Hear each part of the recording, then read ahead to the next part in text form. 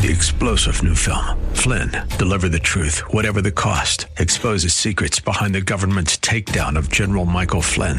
Flynn knew what the intel world had been up to. He ordered the first audit of the use of contractors. This set off alarm bells. He told the truth. He was the most dangerous person for Donald Trump to hire. They had to get rid of Flynn. Flynn, deliver the truth, whatever the cost. Available now. Watch it today. Go to salemnow.com. salemnow.com. Time now for the Church of the Week, showcasing churches and pulpit ministries from across the greater San Francisco Bay Area. What is going on? That is a question that we're hearing more frequently these days as we look at the spread of violence from the streets to even the freeways of the San Francisco Bay Area, an uptick in violent crime, robberies, gang violence, leading many Bay Areans that have been here for a good time to ask the question, what is going on? Well, with some insights, we're joined by the author of the best-selling book, Successfully Raising Young Black Men, a companion book, Successfully Raising Grandchildren, and another book that seems to be almost predictive with many of the challenges we're facing today, How to Survive and Thrive in Times Like These, in 2 volumes. Joining me is the Reverend Dr. Kevin Barnes, Sr., Senior Pastor of the Abyssinian Missionary Baptist Church with campuses in Vallejo and in Oakland. And Bishop Barnes, thank you so much for taking some time to be with us today. Thank you also. We're certainly excited about being a part of this program. And there are so many things that's going on right now. And we want people to understand that the Lord can fix it, whatever it is, that he definitely could fix it. I know that I'm raising a jam-packed, loaded question in proposing the question, what is going on? But, you know, if we look at what's happening in the news these days, and seemingly not a day goes by that there's not gun violence on the streets, gun violence now on the freeways, armed robberies. It almost seems as if, particularly post-COVID, there's a degree of the fabric of our society that seems to be unraveling. And I'm wondering, from your perspective, Bishop Barnes, how much of it goes back to spiritual issues and perhaps even challenges that the family is facing. I mean, so often we have families these days that if there's 2 parents present, that's considered an enormous benefit. Oftentimes, both parents are working, struggling to make ends meet. I just read a report the other day of the 10 most expensive cities in the entire nation. Fully 5 of them are right here in California, and we're probably not at all surprised to find out that number 3 on the list is the San Francisco Bay Area. I wonder how much of this, too, is contributory to ultimately what I've got to believe is at the core a spiritual problem. Oh, absolutely. I definitely agree that it is a spiritual problem. But one of the things that I think is happening, and as we see the violence, as we see all of the things going on in the Bay Area especially, I think the problem is that of raising their sons and daughters. I think that's the biggest problem. There was a time that people didn't allow their children just to do anything. And I think that we're at a point now with all of the computers and all of the advances that we have in terms of those things, that people are allowing the kids to run them. In my book that I talk about successfully raising young black men, first of all, what you mentioned about the father has to be there.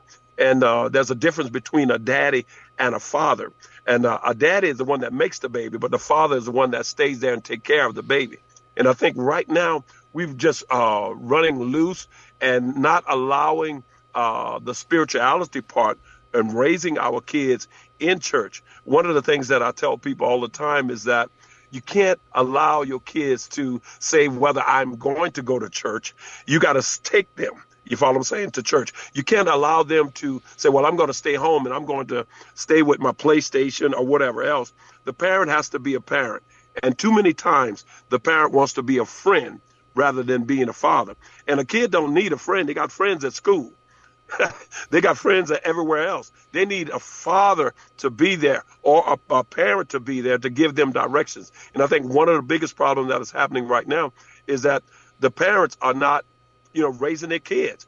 the way that they're supposed to raise it. And of course, the irony with that, and you talk about this in the book, that if you don't raise your kids, somebody will do it for you. And I'm Exactly. struck. There's a passage inside of Successfully Raising Young Black Men when you talk about the importance of parents hugging their children.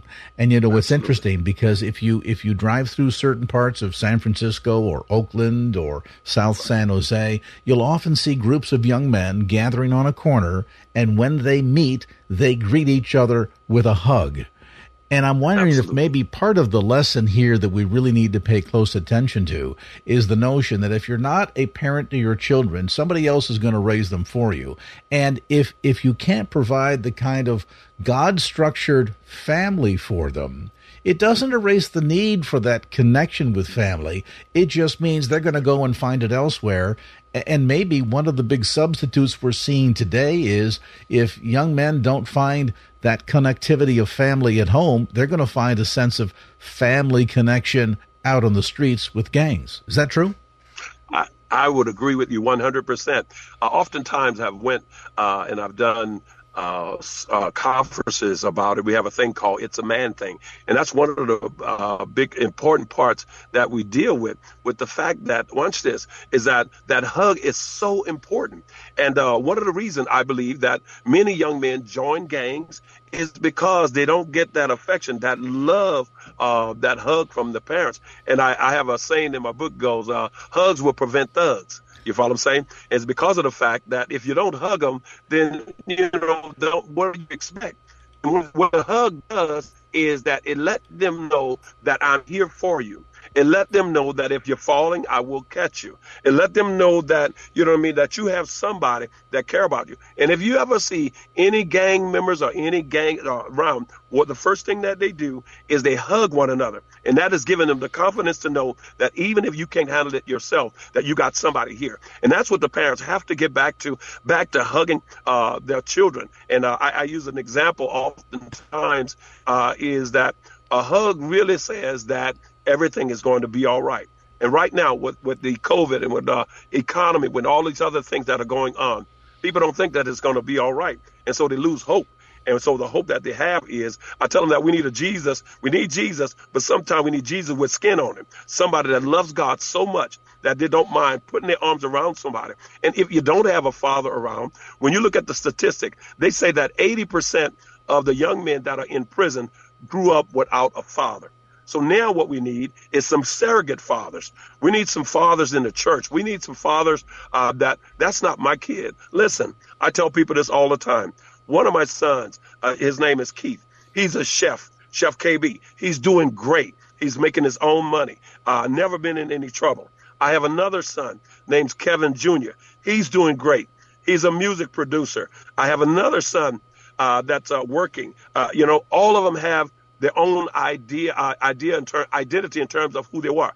I was there for them. My wife and I have been married for 44 years. But now the key to it is that we were there for them, and we didn't become their friends. We became their parents. And what we tried to tell people all the time is that you can't be their friends. You have to be their parents. And one of the things that happens is that just because my kids are doing okay, I'm not satisfied with that. I'm not satisfied with that. I have a lot of surrogate kids myself that I take care of, that I try to give direction. I'll give you this example. I went to AutoZone on yesterday, and I went in there, and my son, the chef, is very well known, especially in the Vallejo area. And so I went in there, and the young man says, hey, Pops, you look like you're doing pretty good. I said, yeah, man. I said, but there's a secret to it. He said, what is the secret? I said, do you know my son, Chef KB? He said, absolutely. I said, the secret to it is understanding and accepting the Lord Jesus Christ as your personal Savior. And when you get that, all other things are possible. You follow what I'm saying? But you have to start somewhere. He started smiling, and he said, I can't wait to come and hear you preach that word. Because if you're preaching out here in AutoZone, you definitely have a word for us. And I think that what parents have to do is get these kids, man, get them back involved. We have a thing that's going on at both of our locations right now. We got to go get them. They cannot teach. They must be taught. They will not come. They have to be brought. You follow what I'm saying? And so this is what we're teaching our people, that we reach out and share the love of Jesus Christ. That's the only thing that's going to change this community. That's the only thing going to change the mindset. That's the only thing that's going to have others to love one another. Just because you and I didn't grow up together doesn't mean that I don't love you. You follow what I'm saying? It's the love of Jesus Christ that comes out, that it was poured into me. Now I'm pouring it into others. And if we could get others to just stand up and say, you know what? I'm going to go get them. I'm not going to wait. I'm going to go get them, that they would know the Lord Jesus Christ. You know, and there's a passage of scripture that I love to quote that just so nicely fits hand in glove with what you're saying, Bishop Barnes, and that is this, that we are told to go out into the highways and byways and compel them to come in. That's right. Compel, absolutely. I think so often we kind of think, you know, the old hang out a shingle, they shall come mentality, or parents that feel as if, well, I'll just be here. I'm here waiting on them. And I think that sense of being more engaged, whether it's engaged in the community, engaged in the church, engaged in your child's life, is critically important, because as you point out, there's that need, and they're going to go wherever they can to get that need fulfilled. And sadly, you know, in the case of a lot of kids these days, even in terms of human contact with their own parents, if it ever happens, it's only because it's at the receiving end of the swatch or the stick, and never that engagement with hugging to reassure a child that, yes, you're making a mistake. Yes, you need to be disciplined, but don't confuse discipline with not loving you. In fact, failure to discipline, I believe, sends a message to a child, you don't care. And if they feel as if you don't care, that sends the signal to them that you don't love them. Is exactly right. Exactly right. I share this with people all the time as I go out and do these conferences and things of that nature. I share with them that there was an occasion that my son, we had a rule at my house. And I think that you have to get back to having rules in your house. Parents have to have some type of rule. We have a rule in our house. And the rule that we grew up on is that everybody had to be home at midnight. I don't care where you're going. I don't care when you're going. 12 midnight, everybody. If you're living at our house and you're 47 years old, you still got to be there at 12 midnight. It's just a rule, and I think that it really worked. But I remember the occasion, man, that my son Kenneth, he went out. He said, "Pops, can I go to the basketball game?" And I said, "Sure, you could be at the basketball game." I said, "But you know the rules." He said, "What's the rules?" I said, "You have to be back here at midnight." Well, he said, "Okay." 11:48, he wasn't home. 11:53, he wasn't home. I was sitting in my chair. And you know that if you're over 50 years old, you have your own chair. You follow what I'm saying? The one that's pointing right to the door. So nobody sits in my chair. It's mine. It's mine. It's mine. Mine. Right? And so myself, as we were sitting in the chair, it became 11:58, and he walks in the door. He's upset. He's upset. He looks at me, and he turns his head, and he went upstairs to his room. He's 16 years old. He looked at me, and he turned his head, and he went upstairs. Well, when he did that, I just waited for a while. And his mom came down, and his mom says, "Well, what are you going to do, Kevin?" He said, "He got in here on time." I said, "Yes, he did." I said, "Yes, he did." And I just waited a little while, because you cannot discipline them while you're angry. You have to wait a while. And so what I did was, around 2 o'clock in the morning, as he was sleeping, I woke him up, and I said, Kenneth. And he looked at me, he said, "What, Pops? What, Pop? What, Pop?" I said, "Let me share something with you." I said, "Let me share something with you. Don't you ever come in my house and not speak to me when you walk in. I don't care whether you like the rules or you don't like the rules." I said, "Matter of fact, give me this blanket. It's mine, because you don't have a job. Give me the sheet. It's mine." And I took the sheet. And I said, "Matter of fact, the toilet paper that you wipe your butt with, it's mine." You follow what I'm saying? And until you can understand, this is a discipline that you're going to understand. This is my house. It is not yours. And I think what happens, a lot of parents allow the kids to be ownership of their house. It's the parents. They don't even work. How can you make demands and you don't work? And he understood it. And when my son had a kid, I see the same thing in his kid. He's disciplining him in the same way. And, of course, his kids haven't been in trouble. And I think that we got to get back to that disciplining our children and let them know that with the discipline, just like you said, it's a love discipline. It's not a hitting them. It's not, trying to bruise them, but it's a love thing. And if you love your child, you will discipline them. And if you don't love them, you're going to let them do whatever you want. Because kids, they want somebody, father or mother, they want somebody to give them some discipline. Because if there's no discipline, they're going to do whatever they want to do, when they want to do it, how are you going to do it? And so I think we need to bring back discipline the way it's supposed to be. You know, the interesting thing in an analogy I think we can all relate to coming through this recent spat of storms that have wreaked so much havoc across the San Francisco Bay Area. And you've seen these huge trees falling on houses, destroying property, sometimes even killing people. Right. And in many cases, it's been interesting. The news has interviewed arborists and people that are in that field, and they've often said, well, part of the problem here is that the tree didn't grow in the right direction. It's lopsided. It's top heavy. It's not been pruned back. It hasn't been cared for. And so as a result, it kind of got out of control. And then when the big storm rolled through, instead of standing strong, it just toppled over. Why? Because the roots aren't deep enough and the top hasn't been trimmed enough. And I think back to that image of the pruning of the vine and how the Lord prunes each and every one of us. And I wonder, Bishop Barnes, in your opinion, is there a similarity here in terms of parents needed to take the time to prune their children, or more accurately put, to lovingly discipline them and train them up? I mean, the scene that you describe in your household when your son came in and kind of gave you shade on the way up to the bedroom, and your response demonstrates that you cared enough to discipline him, not to hurt him, not to break his spirit, but to make sure that as he grows up, he's going to grow up straight and tall, not lopsided to one way or the other, deep roots, so that then when the storms of life will eventually come, when he's a parent or later on in life, just because life happens to all of us, that he'll have the capacity to stand through those tests, those storms, those torments, and be able to survive and thrive. I agree 100%. And God loves us so much. That's why he disciplines us. Amen. God the Father, he loves us and he disciplines us. We get out of line and he straightens things up.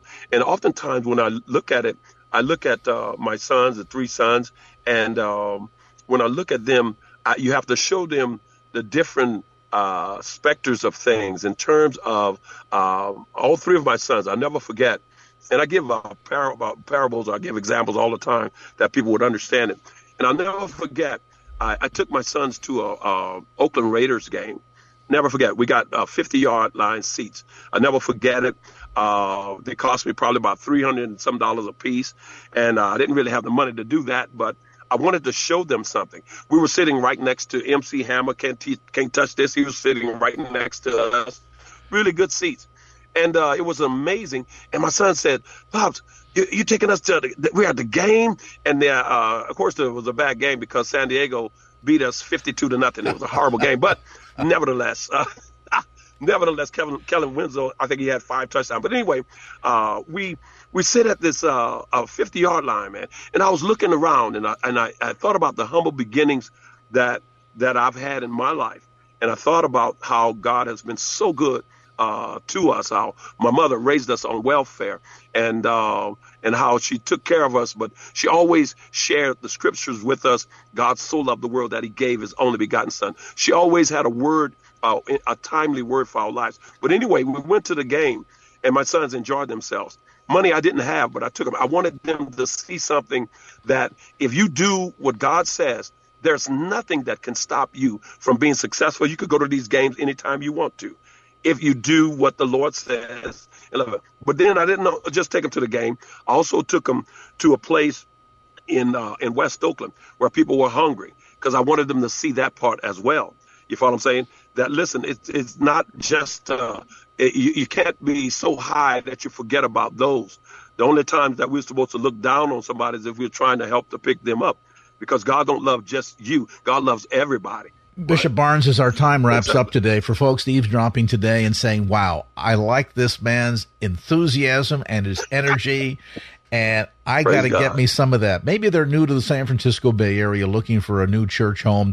Tell us a bit about what God is doing in and through Abyssinian Missionary Baptist Church. And let me quickly mention for folks here in Northern California, you have two campuses, one located on 33rd Street in the city of Oakland and the other on Sonoma Boulevard in Vallejo. Just take a minute and tell us a bit about what God is doing.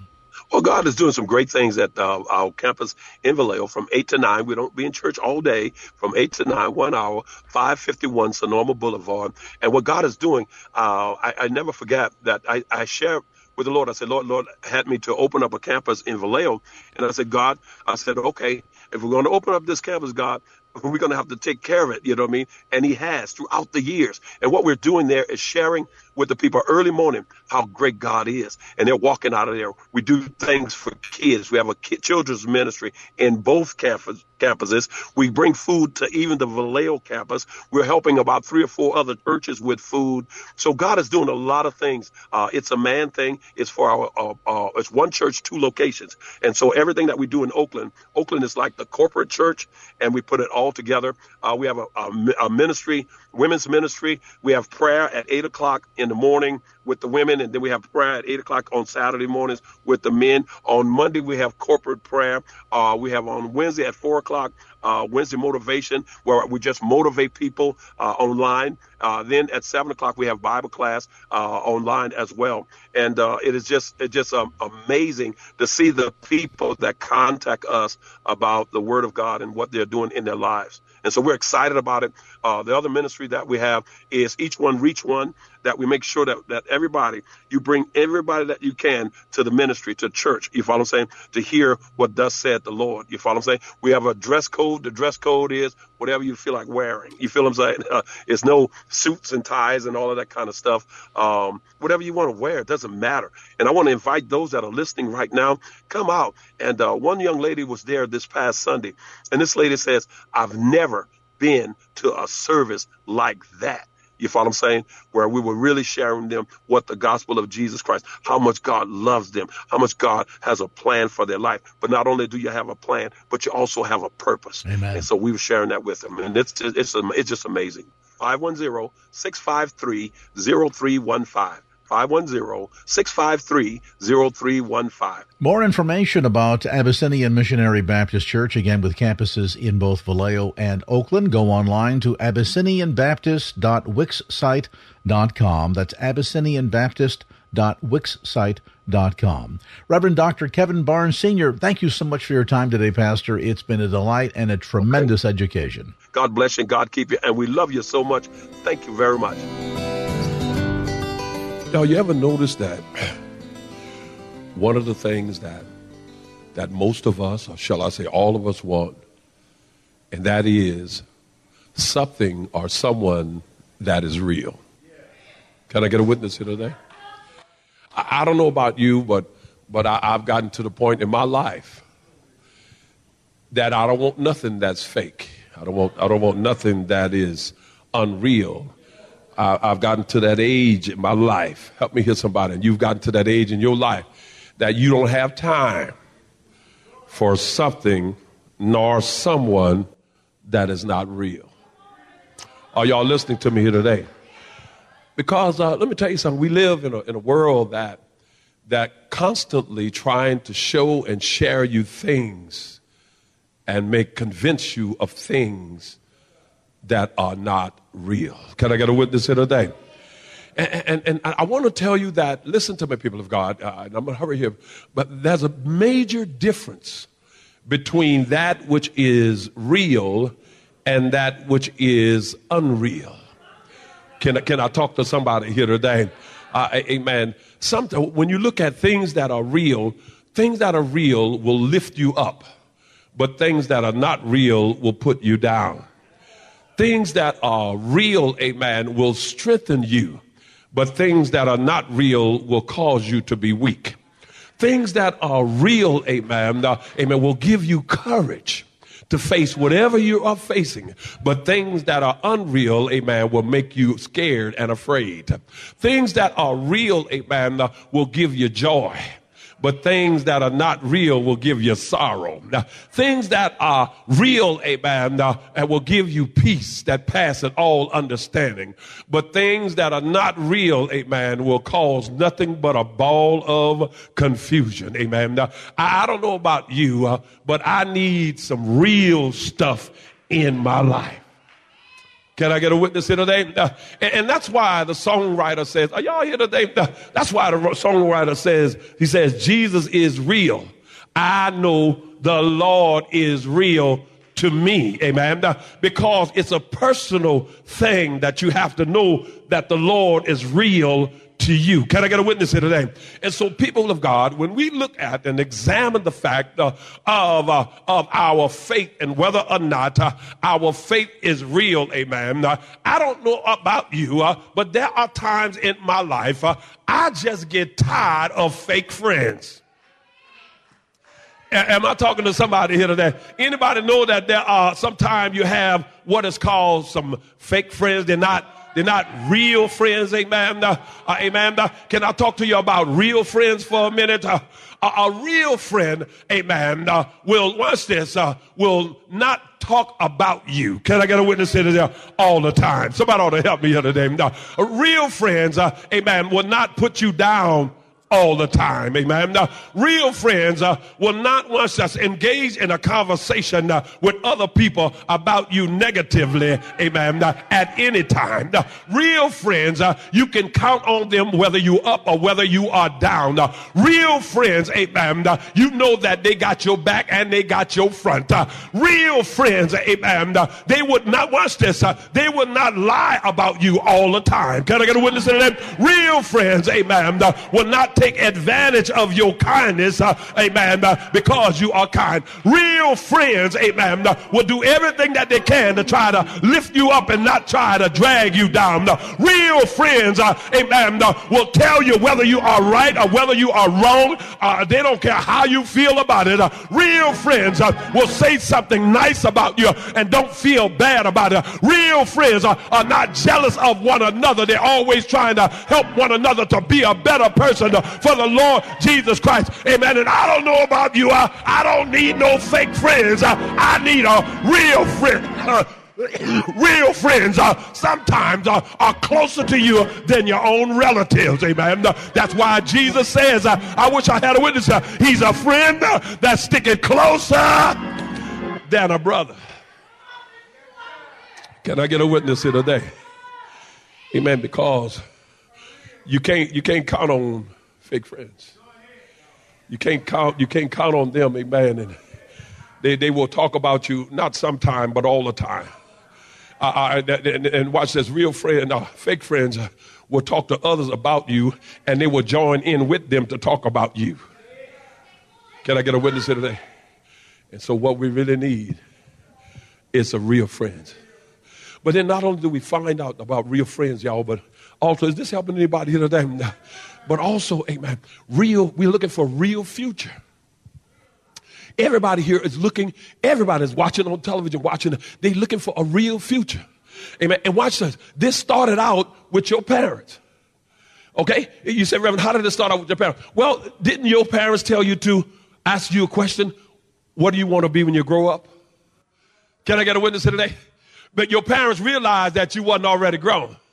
They realized that you still had some growing that you had to do. Somebody help me here. They realized that you wasn't all that you could be yet. They realized that there was some stuff, amen, that you had to go through, but with their direction that everything was going to be all right. But isn't that the same thing with Christians, amen? God is saying the same thing to us, amen? God says, I realize that you're still growing. I realize that you haven't really grown to your potential yet. I realize that once this, that every day you are growing. You're growing in my grace. You're growing in my love. You're growing in my understanding. You're growing in my wisdom. You're growing in my love. Can I get a witness here today? And I want to tell somebody, we're still growing. We're still growing. And the problem is that so many people think that they're already grown. Amen. And I tell people this all the time. How in the world are you grown? And I tell this to my son. How in the world you grown and I still got to take care of you? If I haven't still have to take care of you, you ain't growing. You are just an old child. Can I get a witness there? Are y'all listening to me today? Amen. Amen. But the future, and God has a real future for us, people of God. He has a real future for us, and because we must realize that we're still growing through the pains. We're still growing because there are going to be times in our life we're still going to have struggles. We're still going to have strain. We're still going to have problems. We're still going to have pain. We're still going to have stuff that we got to go through in order to get us to where God wants us to go through. Look at somebody and say, it's a growing process. And then make a man say, what do you be when you grow? What do you want to be when you grow up? Can I get a witness here today? And so when we look at it, the real things, and I'm almost finished. He says, the real thing. But then not only is it in our future, not only do we talk about it in that way, but also, listen to me, people of God. Amen. I don't know about you, but I always want to have real love. Okay, y'all ain't saying nothing on this time. I'll walk over here. I always want to have real love. Amen. Amen. I don't want fake love. I want real love because real love, people are concerned about you, whether you're good or bad, happy, sad, up or down. They're just concerned about you because it's real love. When somebody really loves you, they love you with your fears, your faults, your failures, with everything that you are going through. They just love you. You feel the same? And the problem with many people, amen, is that once this, they tell you that they love God, which is upward love, amen, but they don't have love outward to other people. God don't want us to just love him without loving them.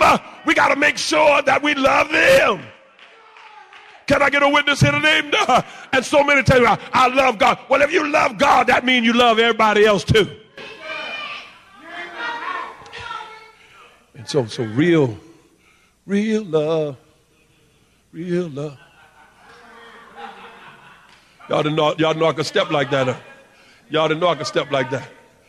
And real love. And so that's what God wanted, because God so loved the world that he gave his only begotten son. And God wanted us to know what real love is about. God said, man, listen, I love you so much. I love you just the way you are. He said, but I love you so much. I don't want you to stay the way you are. I want to be able to change you. But I accept you just where you are. And we've got to learn how to accept people, not how we want them to be, but how they are. And allow God to change. Are y'all listening to me here today? Amen. I told y'all I was going to hurry up today. So he says, what is real faith? That's the sermon. I talked about the real future. Talked about real love. Amen. Real friends. But what is real faith? When he looks at the text. Now, I can tell you who wrote it. It was about James. James is the one that wrote it. But I don't need to tell you everything about James. And the reason why I don't need to tell you everything about James, because if you've been listening to any of my preaching in the last 8 weeks, I told you everything about James. Amen? But if I had to tell you about James, I would tell you that he was Jesus' half-brother. I would tell you that, watch this, that at first he didn't believe, amen, until the ascension of the resurrection of Jesus Christ. I would tell you that he grew up with Jesus, amen. Now, he was his half-brother, but I would, if I was going to talk about James, I would tell you that, watch this, that he became the head of the church in Jerusalem. I would tell you without a shadow of a doubt about James, amen. Now, James was one, amen, that was in the upper room, help me hear somebody, with the disciples, amen. James. And so James comes to you and I. James comes and James said, listen, let me tell y'all 3 things about this faith, about this real faith. He said, first of all, let me tell you something. He said, I got some questions about real faith. Second thing he says that I got illustrations about real faith. And then he says, I got a challenge about real faith. You got that? He said, first of all, I got questions about real faith. Second thing he says that I got to illustrate. Oh, y'all hear somebody say amen? About real faith. Then he says, third thing is, he says, got challenge. Let me show it to you in the text. Listen to in verse 14 that was so eloquently read by Deacon Andre. James come in and said, let me tell y'all something. Because you know James is a book of not just talk about it, but be about it. James is a book, don't just say it, do it. You follow what I'm saying? Amen. And James comes in verse 14 and he says, what do it profit, my brethren, though a man say he has faith and have not works? Can faith save him? Now, watch this if you will. I want to give this to you because I want to make sure that you get it. It seems as though that James is saying that with my faith, I got to add something else to it in order to be saved. It seems like James is saying, it's contradicting what Paul told us in Romans chapter 3, verse number 28, when he says that we're justified by faith. But I want to tell you that, watch this, we are saved by faith alone. Let me get that right. I want to make sure that those that are listening, that they understand, we are saved by faith alone in Jesus Christ. Amen. But now, what is the contradiction, or what are they trying to portray it to be a contradiction? He says, well, let me tell you something. James comes up with a question. He said, what does it profit a man? Because what Paul is talking about our faith, watch this, before we are converted. I want to make sure you get it. Before you have accepted the Lord Jesus Christ, before you have believed the death, burial, and resurrection, Paul is coming in before your conversion. I know you have changed, but he's coming in and he says that, watch this, all it takes is faith in the Lord Jesus Christ and believe what he did. He said, now that's your salvation. But he and James was not in contradiction, because what James was talking about, James says, okay, you are saved. That's fine. But your salvation after you are saved ought to have some works after it.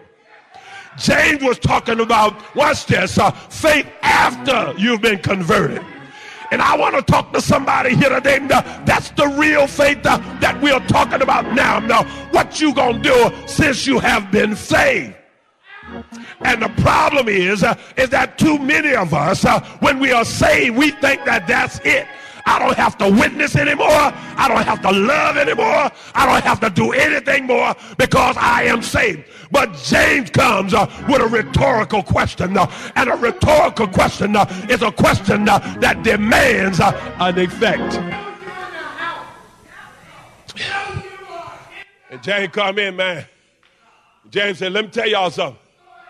He said, if you really saved, you got real faith, then you ain't going to just talk about it. You're going to be about it. He said, you're going to be about it. You ain't going to just talk about I got faith. Amen. Because what determines whether or not you have real faith and that you are converted? You ever thought about that? What is it that really determines? I wish I had some help over here today. That determines that you are saved, that you have been converted about your faith. Well, first of all, it ain't about what other people think about you. Can I get a witness? Let me say that again. It ain't about what other people think about you. And the problem is that too many people are so concerned about what everybody else think about them. And watch this, they're missing the mark because of the fact, if I'm so concerned about what you think about me, amen, you might think I'm good, you might think I'm bad, you might think I'm happy, you might think about, and what that is that, watch this, most people want to walk around with this image. I am a Christian. I'm saved.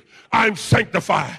That's why some people came in here now in the day, and I said it earlier. They're going through pure hell right now, but they got to smile. They got to tell everybody everything all right.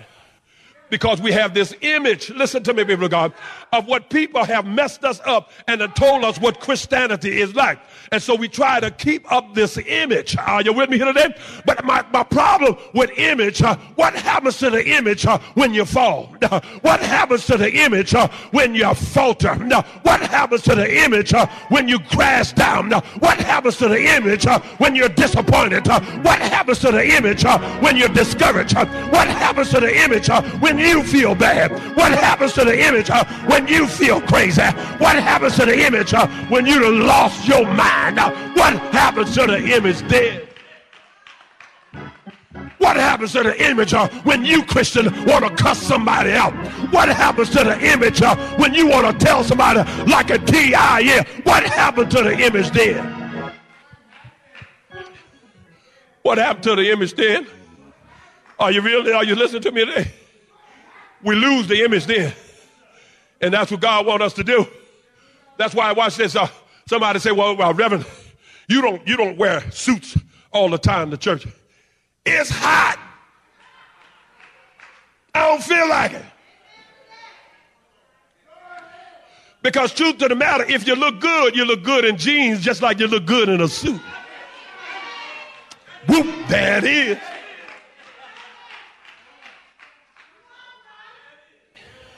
But they want you to have this image. Yeah, they want you to walk around with this image. You know, I met a guy the other day, and we was out having coffee. Kev, I called you on it. Remember that? It was on out there, right? And so the dude said to me, I was getting out of my car because I was going to get my Starbucks, you know, that expensive coffee that you almost need 3 jobs just to pay for it. Amen. So I got me a little medium caramel latte. That's what I like. I like me a medium caramel latte because I don't know why, but it's cool. And I go in there and I go to the same place all the time because they treat me pretty good. So I go to the place. So anyway, I was getting out of my car. And when I was getting out of my car, this guy, he was sitting with his lady, his girlfriend or whatever. I don't know. Might have been his boo. I don't have no idea. I didn't ask him. Wasn't none of my business. So he's sitting there. So I get out of the car. He say, man, I was looking at you because you look like my cousin. I said, really? I said, is your cousin good looking, bro? He said, yeah. I said, I might be your cousin. Hey, cuz. What's going on? But I began to witness to them about the Lord Jesus Christ. You feel what I'm saying? And what I'm saying is that, what if I'd have got out of the car, and he says, you look like my cousin. I'm Dr. Kevin Barnes, Bishop Barnes of One Church, Two Locations. Don't you know who I am? That guy would look at me, Negro, please. But I didn't try to throw no image out the cat. We sit there and we started laughing, come to find out the dude know Kevin. He said, man, yes, I said Abyssinian. He said, man, this dude Kevin talk about Abyssinian all the time. I said, yeah, dude, that's the place you ought to be, man. And I said, I'll tell you what, we're gonna get him on the phone. So we got Kevin on the phone. There's a guy he hadn't seen in years. You know what I'm saying? But my whole point is, I didn't try to come out there with that image. You follow what I'm saying? If I'd have walked up to this cat and said, you know what I mean, how dare you ask me if I'm your cousin? I'm Dr. Barnes. Don't you know who I am? And that's the problem, is that a lot of times people so worried about their image, they don't have an impact. But I know another man by the name of Peter. He had a bad image. He walked on the water and almost drowned. Amen. He denied the Lord, but he preached one sermon and 3,000 souls came because he wasn't concerned about his image. He was concerned about his impact. I want to be concerned about my impact. I don't care what you think about me. That doesn't matter. I want to have an impact. Look at somebody and tell them, say, baby, you ought to have an impact. I don't care what you think about me. And then here it is real quick. Not only what other people think about us, but sometimes what you think about yourself will mess you up, because some people, you know what? I'm talking to somebody right now. Listen, you don't think you good enough. You don't think I ain't good enough. I can't open that business. I can't do this. Stop using can't. You know, I can't be successful. I can't. Poor old me, I can't. Please. Man, listen. I'm going to give you the secret. I'm going to give you the secret to success. Y'all ready for it? Let's try that one more again. We on Facebook, y'all. Y'all ready for it? Ooh, that sounds good. One more time. Y'all ready for it? Here's the secret to success. Give it to you. Write this down. Here's the secret to success.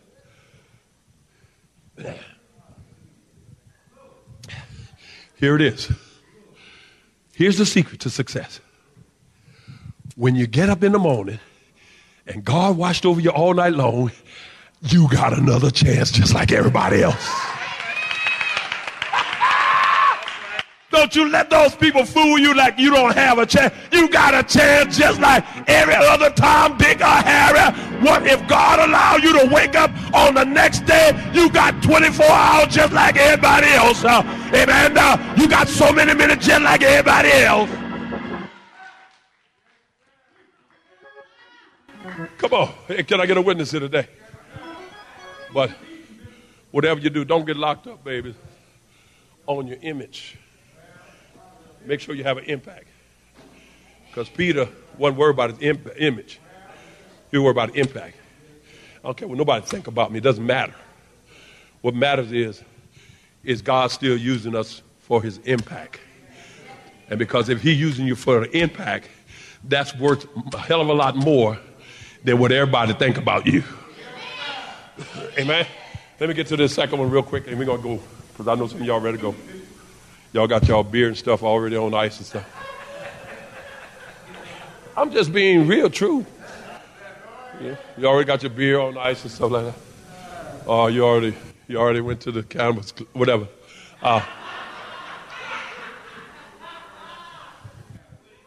I see some of these religious people like, he shouldn't be saying that. Shut up. When you preach, you say what you want to say. But let me give this to y'all. I'm going to cut it off, but let me give this to y'all because we're going to get ready to go. Listen. He comes back and not only does he give us rhetorical question, but he comes back saying, and also because saying, you're looking at me, I'm going to talk to you. But also saying he comes back and he gives us an illustration. Look at verse 15 real quickly, all right?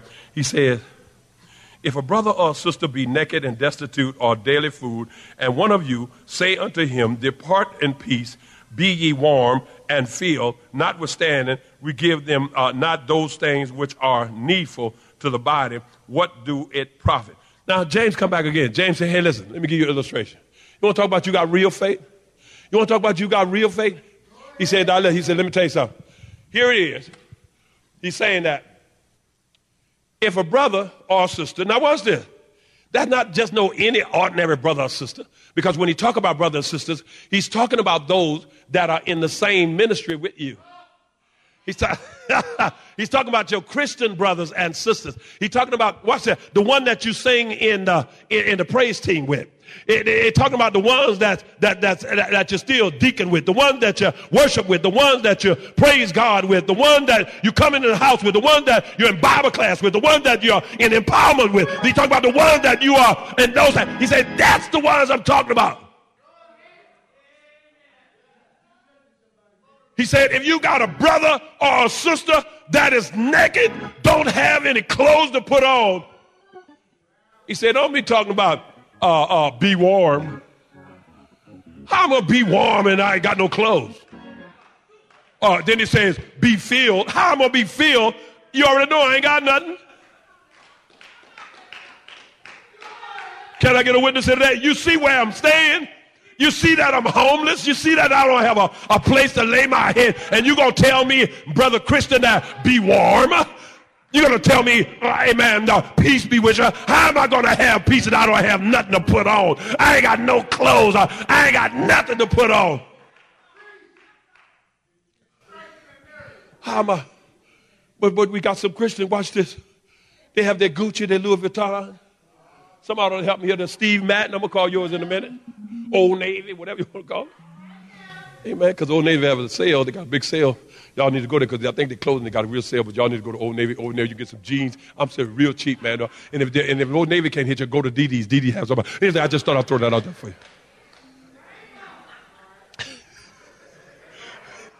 I just thought go to DD's because DD's you get. Let me tell you something. You get 4 pairs of jeans, 4 pair of jeans, 3 shirts, amen, a blouse, amen, and watch this. You get your car wash free, and you can get watch this, and you can get a hamper, and you get all those things, and you only spend about $17.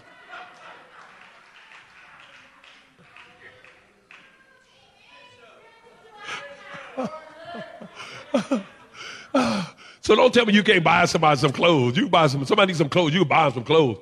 Amen. I just told you where to go. Let's say amen. Now, if you see me in there, leave me alone because I'm trying to get the deals too. Amen. Amen. Please be patient with me. God is not through with me yet, but I'm going to be patient with you because God ain't through with you yet either. Are y'all here? So James come in, man, and James said, and I'm finished, man. James come in, James said, let me tell you something.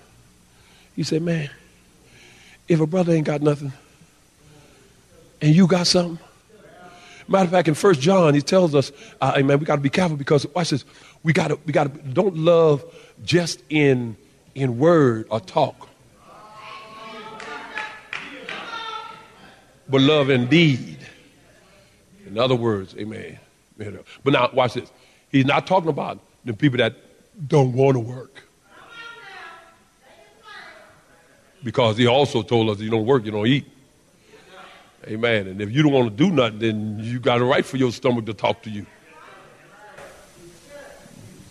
But there are times that sometimes we go through things. Amen. And we need a little help. Amen.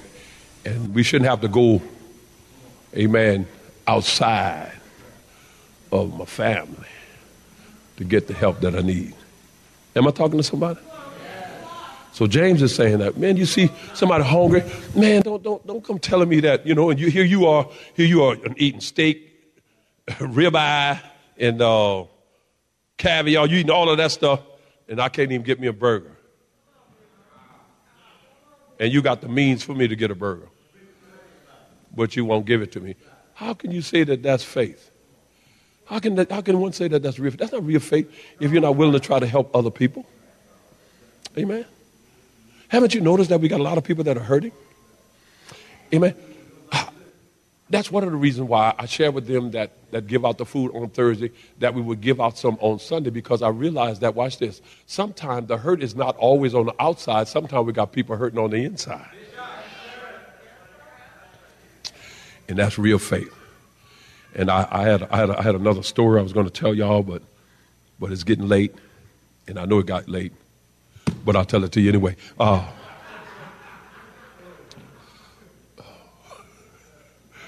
He's so crazy. I know that. Because too many times, guess what? We complain too much. We complain about where we live. We complain about where we drive. If you're driving a hoopty, man, all you do is just put gas in that bad boy and ride it. You feel what I'm saying? Who cares if it's a hoopty, man? I was giving my partner a ride yesterday. We went to lunch after the memorial, and he said, man, Kev, man, your car dirty. I said, well, you sitting in there, clean up that side. It ain't dirty where I'm sitting. Hey, man. And I'm going to stop worrying about how dirty my car is. You riding in hello, that's my car. And watch this there. If my dirt don't bother me, why should my dirt bother you? I tell you what, walk where you're going. You'll ride with me. You lie to my wife say all the time, you don't know what you're going to find in my car because I'm not throwing no trash out coming from Vallejo. That's a $500 fine. So I keep it right there on the floor until I can get somewhere. Now, what was I talking about? My story. I feel pretty good today. Real faith. I'm not going to tell y'all the story. I'm not going to tell y'all the story. I'm going to close the book about not complaining. But there was a story about this lady that she went into Macy's. She went into Macy's, and then she went to Macy's. It might have been Macy's, might have been Nordstrom, might have been Saks. I'm not sure. But she went in, and when she went in the store, she heard the sirens going on. So she stopped. And as she began to stop, amen, the executive that was there came up to her and said, congratulations, ma'am. Told you about complaining too much. He said, congratulations. She said, what you congratulating me for? You are our 1,000,000th customer. And they went out, they got a big television set. They put a corsage on her, amen, gave her a dozen roses, and she was just smiling. He said, but ma'am, let us ask you a question. What were you coming into the store for? She said, I was coming to the complaint department. She said, I was coming in because y'all ain't doing what y'all supposed to be doing. The man said, you know what, lady? You wasn't 1,000,000. You almost was 1,000,000. They took the gifts back from her and gave it to somebody else because she complained too much. Amen? If something ain't right, try to fix it. Don't complain so much. God has been good to us. Anybody know that he's been good to us? I say, anybody know that he's been good to us? That's what real faith is all about. Real faith is, I ain't got it now, but I'm going I'm gonna get what he has for me. Now, real faith is, even though I'm broke right now, tomorrow I got another chance, just like everybody else. I got 24 hours, just like everybody else. And because of my faith in the Lord Jesus Christ, who hung, bled, died, rose again from the grave with all power in his hand, I'm happy that it. Am I talking to somebody here today?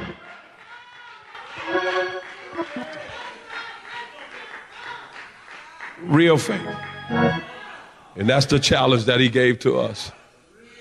He says that your faith and your works is inseparable. You feel what I'm saying? Don't tell me you have faith and you don't want to do nothing. And you don't want to, and you want to try to witness to other people and talk about I got faith in God. When you got faith in God, you also want to try to reach people for Christ. When you have faith in God, you want to show people what real love is all about. You want people to say, that's what a Christian is like. You mean to tell me that's what a Christian is like? Yeah, they know you've done you wrong. You're saying, God bless you. They know they can't stand you. They can't stand you, what you're saying. You know, great is he that's in me than he that's in the world. They don't like you because the way you look, amen, and stuff like that. You say, oh, well, God made me the way that I am. And you're not going to make me feel bad the way I look. You're not going to make me feel bad the way that I look. Amen. And nowadays, watch this. You can look however you want to look nowadays. Throw a little wig on and go on about your business. But here's the challenge. Man, am I going to take Jesus with me? Or am I going to try to handle it all by myself? He's looking for somebody. You see, many of us have tried everything that we could try, and only to fall right back on our face. But if you're here today and you say, man, you know what? I want to accept this Jesus. Yeah. Keith, you got to keep me going, baby.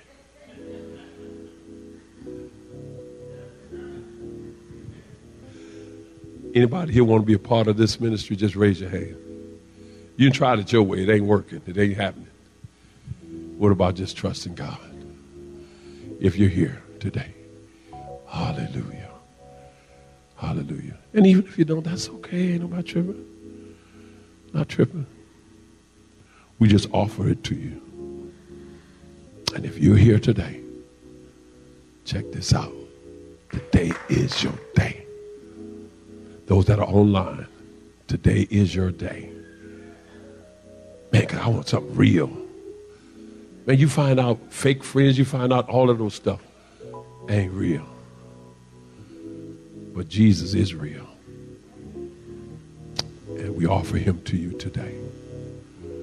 All right. We see we have none here. Maybe we have somebody online. If you're online, give us a call, 510-653-0315. That number again, 510-653-0315. Let the church say amen. Come on, can we give God a crazy praise real quick? Come on, can we give God, just give him a crazy praise, amen. Just for about 20 seconds, just give him a crazy praise, amen. Come on, let's make some noise and just give him a crazy praise right now. So God, I thank you right now. I thank you for this word today, God. God, I thank you that word did not go out void, God, that it changed my life. Hallelujah. Hallelujah. Hallelujah. Reverend Kevin Barnes, Senior Pastor of the Abyssinian Missionary Baptist Church. This has been the Church of the Week, showcasing churches and pulpit ministries from across the greater San Francisco Bay Area. To nominate your congregation for Church of the Week, please email us the name and address of your pastor and church, along with a link to your church's website to churchoftheweek@salemsf.com. Again, that's the name and address of your pastor and church, along with a link to the website and email to churchoftheweek@salemsf.com. While all submissions will be considered, not every submission is guaranteed airtime. Thank you for joining us today, and be sure to tune in again next week at this time for the Church of the Week. 3-star General Michael J. Flynn, head of the Pentagon Intelligence Agency, knew all the government's dirty secrets. He was one of the most respected generals in the military. Flynn knew what the intel world had been up to. He understood its funding. He ordered the first audit of the use of contractors. This set off alarm bells. The explosive new documentary, Flynn, Deliver the Truth, Whatever the Cost, uncovers the facts behind this scandal. Flynn told the truth. He was the most dangerous person for Donald Trump to hire. I find out the worst enemy that I'm going to face in my life is right here in America. They took my assessment and they wanted me to change it. And I was like, I'm not changing it. They had to get rid of Flynn. With in-depth interviews, archival footage, and never-before-seen personal records of the man behind the headlines. I just felt like I was drowning. Flynn, Deliver the Truth, Whatever the Cost. Available now. Watch it today. Go to salemnow.com. salemnow.com.